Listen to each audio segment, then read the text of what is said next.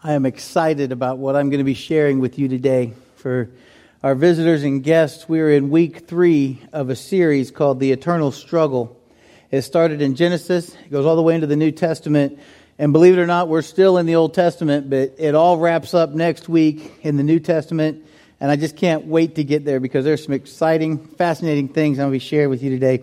I promised that I would do this, and I was neglectful last week. I didn't do it, but I promised the person who brought this all together, his name is George Fall, and I want you to know that 90% of what I'm going to share with you today comes from 35 years of him studying and researching not just the Bible, but cultural trends, historical things that solidify these facts and these things that I'm going to share with you. Next week, I'm going to have some slides up where you can actually go to a website, and you can, if you want to, this whole series is actually about a 4-hour series that he did in a couple of days, and there's some really unique things in what I'm going to challenge you with from God's Word today. Now, what you need to know, that's not a typical sermon either. I may say some things, and you'll go, wait a minute, I've never heard that before, or are you sure about that? Make a note of it, and don't take my word for it. Go research it yourself, and let me know if you find the same things that George found and the same things that I found. As I did the same thing. He said some stuff, and I was like, oh, that challenges me. I don't know about that. And I looked into it, and sure enough, it made sense, and it kind of went with the whole theory. What you need to know, this series is called The Eternal Struggle because it started in the Garden of Eden, and it's about how Satan has tried to destroy or stop the prophecy about Jesus coming into the world. And you will see as we continue to unfold this that he does that very well. He has a good way of tricking us. As we get started this morning, I want to take a quick minute to get you caught up to where we are. What we're seeing unfold for us is a battle. God said that He would put enmity between the devil and the woman Eve. And Scripture says, between her seed and his seed, and he shall bruise your head, and you shall bruise his heel. God made a promise that day that a boy baby is going to come into the world and destroy the devil. The devil said, I don't want that to happen. I don't blame him. I would have said that too, but I'm not the devil. I pointed out some things. Eve had some sons. One of them was named Cain. Cain, that name meant striker. Okay? She thought he was the one that would beat the devil. She named him Striker. She named him Cain. She called her second boy Abel, which means useless. And to summarize that, as George Fall says, the striker struck and made Abel useless because he killed him. You'll get that sometime about lunchtime. So that happens. Then they had another son. They named him Seth. Seth means substitute. It couldn't be Cain because he killed Abel. He's got blood on his hands. He can't be the one. So it must be my third boy, substitute. God's going to use this boy to be a part of the line of where Jesus is going to come from. And the devil tried to pervert the whole human race as that happened. And I'm spanning hundreds of years, not just a few days, just so you know. And we ultimately came to a place where God, if He's calling, tell Him we'll call Him back later. Came to a place where God destroyed the world with a flood. But then God did the second thing, just like He told the devil. He did something else. And I'm going to tell you, he said to Satan, basically, he said, I'm going to do this, and there's nothing you can do to stop it. I am bringing this boy baby in. And as we go through this, I challenge you the first week to kind of picture this huge intergalactic checkerboard, and God and Satan are kind of making moves against each other. Satan's trying to pervert or to destroy what God's doing, and God keeps like double jumping him and all that stuff you used to do to your younger brother. And it was just great as this story unfolds. So through Moses, God said, blessed be the Lord God of Shem, and He shall dwell in the tents of Shem. So now all of the people on the face of the earth after the flood, they've all come out of Shem, Ham, and Japheth. And there's this blessing. And God's saying in this blessing through Moses, He's saying the Messiah is going to come out of a particular race. And these are important facts. Particular race, the race of Shem. And then God took an old man who was 75 years old and didn't have any children. His name was Abram. And He made a threefold promise to him. I explained this last week. First it was personal. God said to Abraham, He changed his name from Abram to Abraham. He said, I will bless you. Then it was national. He said, I'm going to make a great nation from you. And then it was international. He said, your seed, in your seed, shall all the nations of the world be blessed. So the Messiah is going to come out of the nation that God is going to bring out of Abraham. And that eliminated all other nations. Satan is not omniscient. He only knows what he's been told. He is not God. Keep that in mind. There's no equal there. The Messiah has got to come out of the nation that is going to come from Abraham. And God made the same promise to Isaac, who came from Abraham. Then he made the same promise to Jacob, who came from Isaac, who came from Abraham. And then one of those boys of Jacob named Judah. And here's what God says in Genesis 49:10. He says, "The scepter shall not depart from Judah, nor the ruler's staff from between his feet, until Shiloh comes. And to him shall be the obedience of the people." So now it's going to come out of a particular tribe of that nation, of that race. And then I showed you that there was going to be a root come out of Jesse. And you can line all this up in your Bible. There's going to be a root come out of Jesse. And so the family of Jesse was chosen to be the family through which the Messiah would come. He's narrowing it down. It went from one big picture of he will crush your head, and God's narrowing this down step by step. Then I showed you a particular house of that family, and that would be the house of David. Jesus is going to come out of the house of David. I told you there were also 18 attempts on David's life. The devil just kept on trying to destroy David. You may recall that David also did a few things voluntarily that were less than average. He did those on his own. Still, maybe it was temptation from Satan, but he still did it. He took another man's wife. He had that man killed, just among a few things. And wouldn't you know it, and this is biblical, and this may hurt some of you, but just like with us today, the sins of David showed up in his kids. You just said, well, you went from storytelling to being all up in my business. David had a sex problem, and it showed up in his sons. See, what we emulate is what our kids pick up on, because we're their heroes. That's what they want to be like. So the things we emulate that we put before God, they will track those things. And that's what happened with David's sons. Let me explain it to you this way. He had one boy that raped his daughter. It was a sister from another mother, like a half-sister. He had a son that raped her. Well, her brother didn't like that very much, so he killed that boy. And now here's some obvious facts that you need to know. The boy that David and Bathsheba had as a result of their adultery, that baby boy died. He was not going to be the one the Messiah would come out of. And then Amon, who raped his sister, he can't be the one the Messiah is going to come out of because he was killed by his brother. And then Absalom rebelled. When Absalom rebelled, he raped David's wives, and the Bible says that David knew them no more. Absalom raped all of David's wives except one. He was also killed, by the way, so that the Messiah can't come from Absalom. You see, David's boys are getting picked off here because of their actions, their reactions to what David did, and he's not going to be the one. Then Adonijah tried to usurp the throne of David, and he wanted David's last wife. He was going to use her as a basis for becoming king, and David's son Solomon had Adonijah put to death. And this is all, you can find this. It's all in the Bible. I'm not making this up, but look how many of David's sons are dead. And their sin was sexual, just like what they saw in their father. But the Messiah is going to come out of David. That was what God said. These stories aren't just put in the Bible for fun so we can think that we can be normal. They're put here to show us how the devil has tried to destroy the seed of David.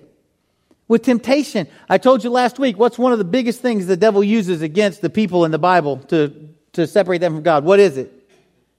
Huh? Idolatry. I don't know who said that, but well done. Thank you. Very good. He uses idolatry again and again and again. And then we fast forward to 2017, and what does Satan use to separate us from God? Idolatry. Money. Houses. We want to be like somebody else. We want to be better than our neighbor. We want a boat. We want whatever. It's idolatry. It's his number one tool to distract us from doing what we're called to do. He started doing it in the Garden of Eden with Adam and Eve. David's sons have died. Not all of them, but most of them. And we're seeing how Satan is trying to destroy David's seed, because the Bible says through David's loins, all the nations of the earth will be blessed. That's just like the blessing he gave to Abraham. And the Messiah is going to sit on his throne. And then there's Solomon. He's the one. If you'll remember, and maybe you don't remember, but you can read this in the Old Testament, David wanted to build a temple for God. You know what God told him? No. You've got blood on your hands. You've killed too many men. He said, you're a man of blood. He wouldn't let him build the temple, but God said that Solomon would build the temple. I also want to remind you that Solomon is David and Bathsheba's son. Isn't that cool? From that adulterous relationship, as the first baby died, and David repented, and he spent his time fasting and praying, and he repented, Bathsheba repented, they got married, they have a son, Solomon, and God is using that son to bring the Messiah into the world through that line. There's hope for all of us, people. He was named Solomon, but God changed his name to Jedediah. You know what Jedediah means? Beloved of the Lord. He told David, Solomon's a good name, but you're going to change it to Jedediah because I love him. God allowed Solomon to build the temple, but Solomon was not perfect either. He had a problem. He had 700 wives and 300 concubines.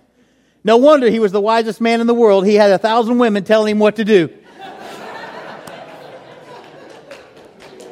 Some of you men, you young guys, you're out there thinking 1,000 wives, that's not too bad. But just remember, if you've got 1,000 wives, you've got 1,000 mother-in-laws. All right, so I didn't write that. That was George, but it was too good not to use. All right, that was George Fall. 1,000 wives, 1,000 mother-in-law. I love my mother-in-law. Just want you to know that. It's just something to think about. A little levity for this program. But Solomon is the one that the Messiah is going to come through because he is David's son and he is on the throne. Well, listen, the devil's not going to let that rest. He doesn't want that. What's he going to do? Solomon was a good man. But what did Satan do? You know the story? He used those 700 wives, those 300 concubines, to slowly turn the heart of Solomon away from God to other gods. They said, Solomon, why are you marrying all these girls? He said, I can't resist a pretty face. Isn't that bigamy? Actually, it was polygamy, but you know. God, I didn't write that one either. God said to Solomon, he said, I'm not going to take this away from you because I promised your father David that I wouldn't. He said, but I'm going to take it away from your son. And Solomon's son came to the throne, and he did what any young ruler would do. He raised the taxes because he decided he needed more money because the palace and what he had wasn't enough. And when he raised those taxes, it upset the tribes of Israel. And 10 of them rebelled, and they pulled away. They left Solomon's son, Rehoboam, with only 2 of the tribes of Israel, and that would be Judah and Benjamin. And these 10 tribes became the north, also and known as Israel, and the 2 southern tribes became known as Judah. See how this is starting to shape up? Not only was there later civil war between those 2 countries, but you can see also how that would weaken the Messianic line. Instead of having 12 tribes being able to go out to war and defend the Messianic line, now the 10 tribes have gone away to the north and they're going to fight. And the devil, he was able to separate them that way. And you may remember, he took a fellow by the name of Jeroboam, tore his garments, and gave him 10 parts of it. And when he gave him the 10 parts of it, it was a sign that this was going to be the split. Jeroboam knew, as a king, he knew that people who worship together get together and stay together, and he didn't want that to happen. Because as sure as that happens, he knows he would lose his kingship, and he wouldn't be part of that. And you know what he did? He set up golden calves all through the city. And he got those 10 northern tribes of Israel, he got those 10 tribes to fall into idolatry. And when that happened, you know where they ended up? They ended up in captivity in 722 BC. They were no longer any use to defend the Messianic line. You've got 2 tribes that Jesus is going to come through one of them. They've combined to make the tribe of Judah, the nation of Judah, and they've got no protection anymore because their 10 brother tribes took off and ended up in captivity by a pagan nation. It's going to come through Judah, but those nations are gone.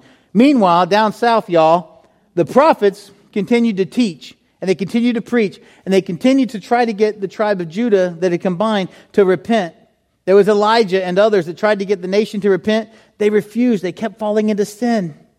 And something interesting, every last king of the north were bad kings. They taught us a rhyme about it in Bible college, but I forgot it. But all those kings were bad kings. And at this point, the Bible no longer focuses on the northern tribe unless it has something directly connected to Judah. And as you read through the Old Testament, the northern tribe just kind of goes off. The prophecies have been given about the coming Messiah. And now God is going to get down to this one particular point. He's now going to say the Messiah is limited to a virgin. You remember, all through this struggle, the devil's not God. He only knows what he hears. And I would like to think that Satan is now becoming fascinated by the way that God is narrowing this down, because it kind of makes what he's trying to do easier. When Genesis 3:15 was given, God said, "And I will put enmity between you and the woman, between your seed and her seed." That's saying the seed of a woman. The devil didn't catch that. Not the seed of man. He'd been trying to destroy men all this whole time. Lineage and that kind of stuff. But it said the seed of a woman. So any woman in the world, to a particular race, to a particular nation of that race, to a tribe of that nation, to a family of that tribe, to a house of that family, and now an individual. God has narrowed down the Messianic prophecy immensely from where it started, eliminating every other race, eliminating every other nation, every other tribe, every other family, every other house, and finally to the individual, a virgin woman. He would be born of a virgin. Isaiah 7:14 says, "Therefore the Lord himself will give you a sign. Behold, a virgin will be with child and bear a son, and she will call his name Emmanuel," which means God with us. And if I were Isaiah, I would have put, "And Satan, there ain't nothing you can do about it." But I'm not Isaiah, and he's much smarter than I am. But there are prophecies of the coming Christ. And of course, the prophecy of a coming kingdom where the lion will lay down with the lamb. Tremendous prophecies about the individual, and there are many prophecies out there. Now, let me just tell you this. Before the northern kingdom went into Babylon, into captivity, I want you to know a few stories. First off, the Bible says when Jehoram came onto the throne, and he is a descendant of David through Solomon, so he's in that messianic line, the Bible says that Jehoram killed all of his brothers and all of his boy nephews. What? Hold on, the Messianic line is coming through the kingly line. He's a descendant of David through Solomon. If he killed all of his brothers and all of his nephews, then that means on Jehoram's life alone would hang our salvation. Jehoram killed the royal line of David because of pride, because of selfishness. Anyone who had a right to be king, Jehoram killed them. The kingdom's coming down through Solomon, and those kings reigned, and Jehoram killed anybody who could have been king.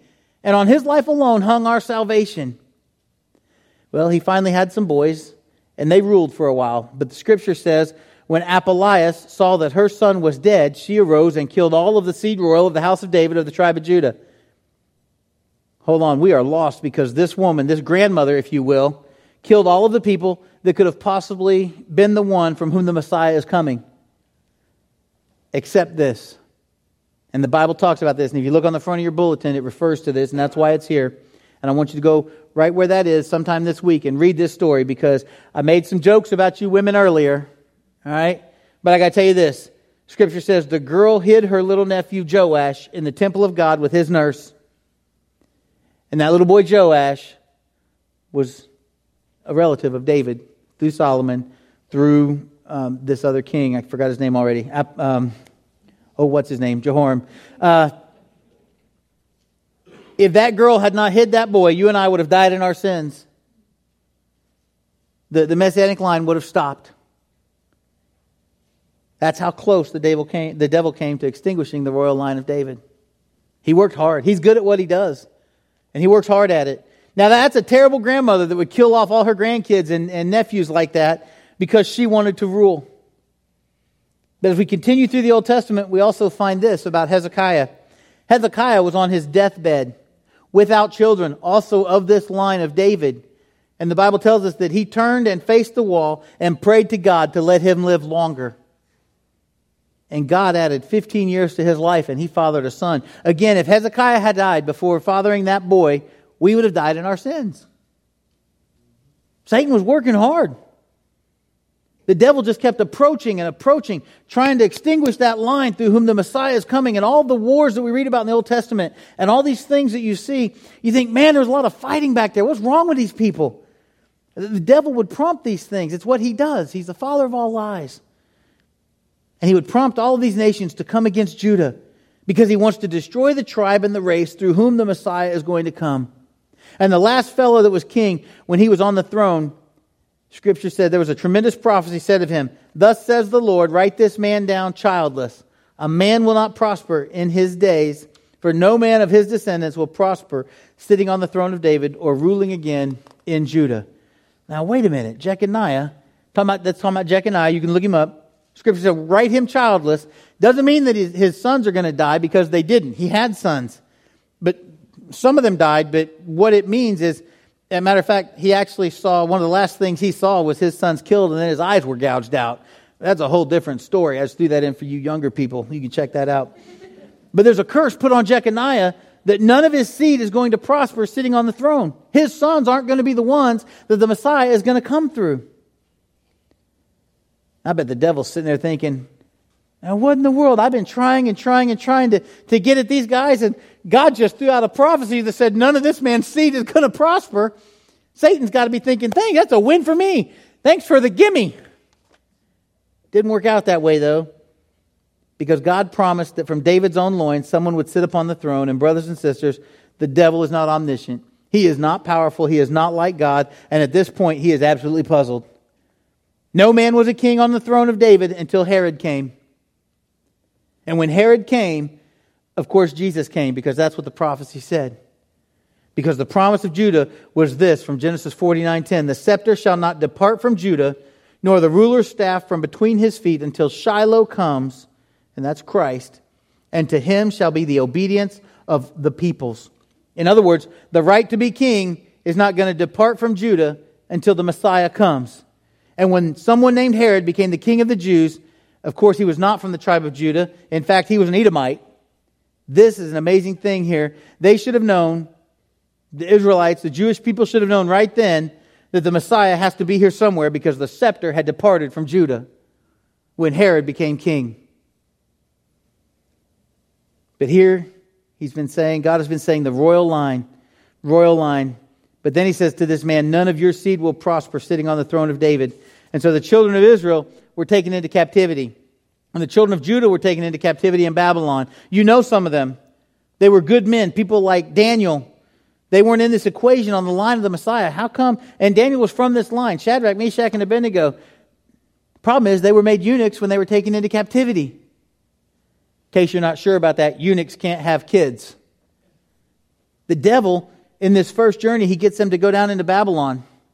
And then this first generation, they get caught up. They're made eunuchs. They can't father children. But the Messiah is supposed to come through the tribe of Judah, who's now in captivity at Babylon.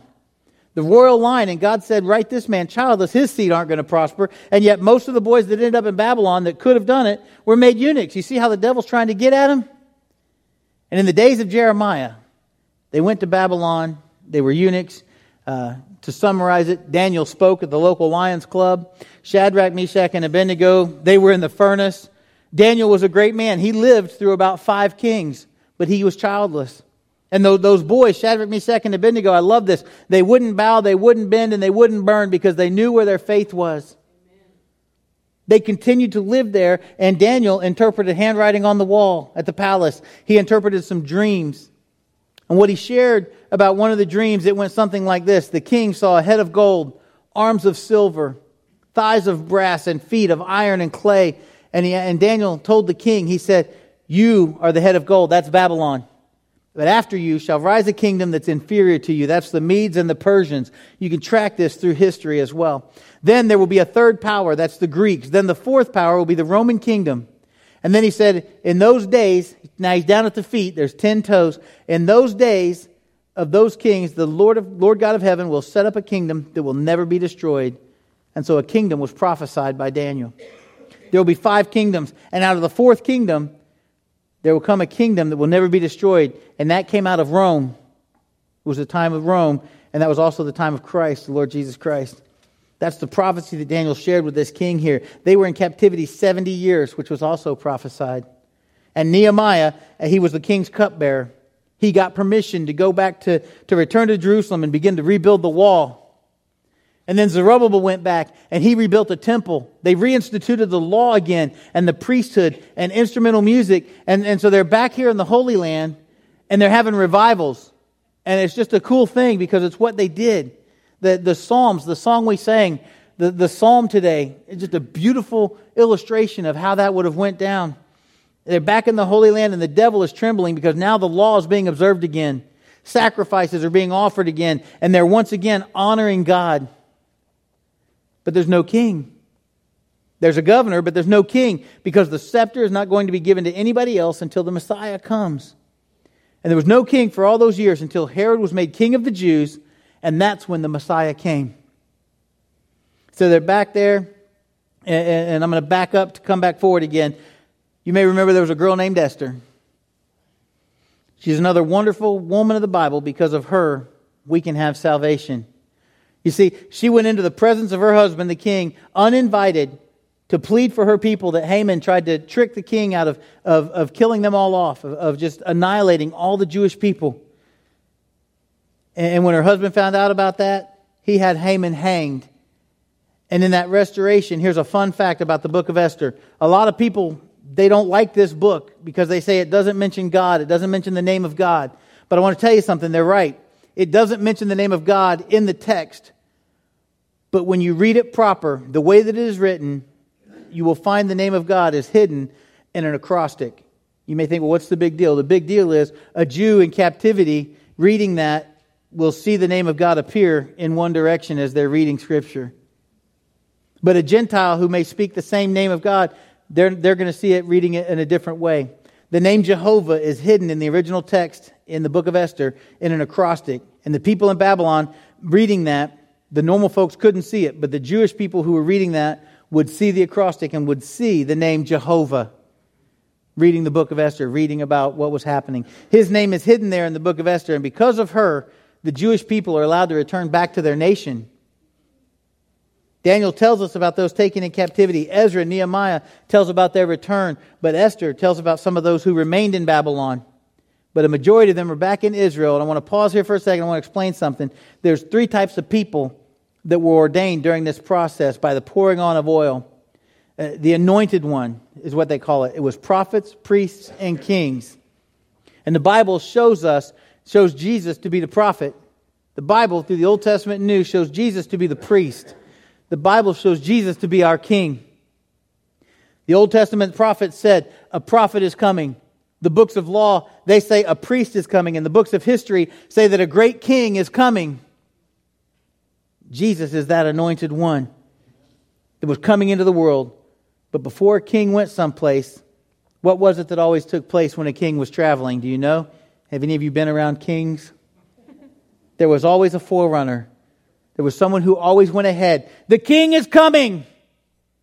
The king is coming! People would prepare themselves because the king is coming. And that's where we're going to pick up next week in the New Testament. With John the Baptist preparing the way for the king, for our king. But for today, I've shown you how the eternal struggle between God and Satan has continued. And I want you to know, wherever you are in your life right now, you are not alone. There were some people throughout Scripture. The reason I really wanted to share this with you, there are stories upon stories where faithful people were alone, where even their faithful friends turned away from them. Shadrach, Meshach, and Abednego, a whole nation of people, were 3 men who refused to bow down to a false god or a king. All their friends are going, hey, kneel down, you're going to get thrown in the furnace. They wouldn't do it. No matter what anybody else wanted to do.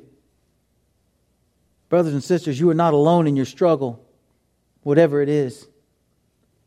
John the Baptist would prepare the way for the Lord Jesus Christ to come. And I want you to know that He has come, He's died for your sins, and 3 days later He rose from the dead. That's a spoiler alert for next week. I still hope you come to hear the rest of the story. Our Messiah crushed Satan's head when He did that. And He suffered this for you, so that you would not be left alone in your sin, but you are redeemed because of Jesus Christ, our prophet, our priest, our king. Jesus came. And while you may think you're alone in a struggle with life or with addiction or with your emotions and they get the best of you, take courage knowing that Jesus Christ fulfilled every prophecy that was ever said about Him. He is indeed our prophet.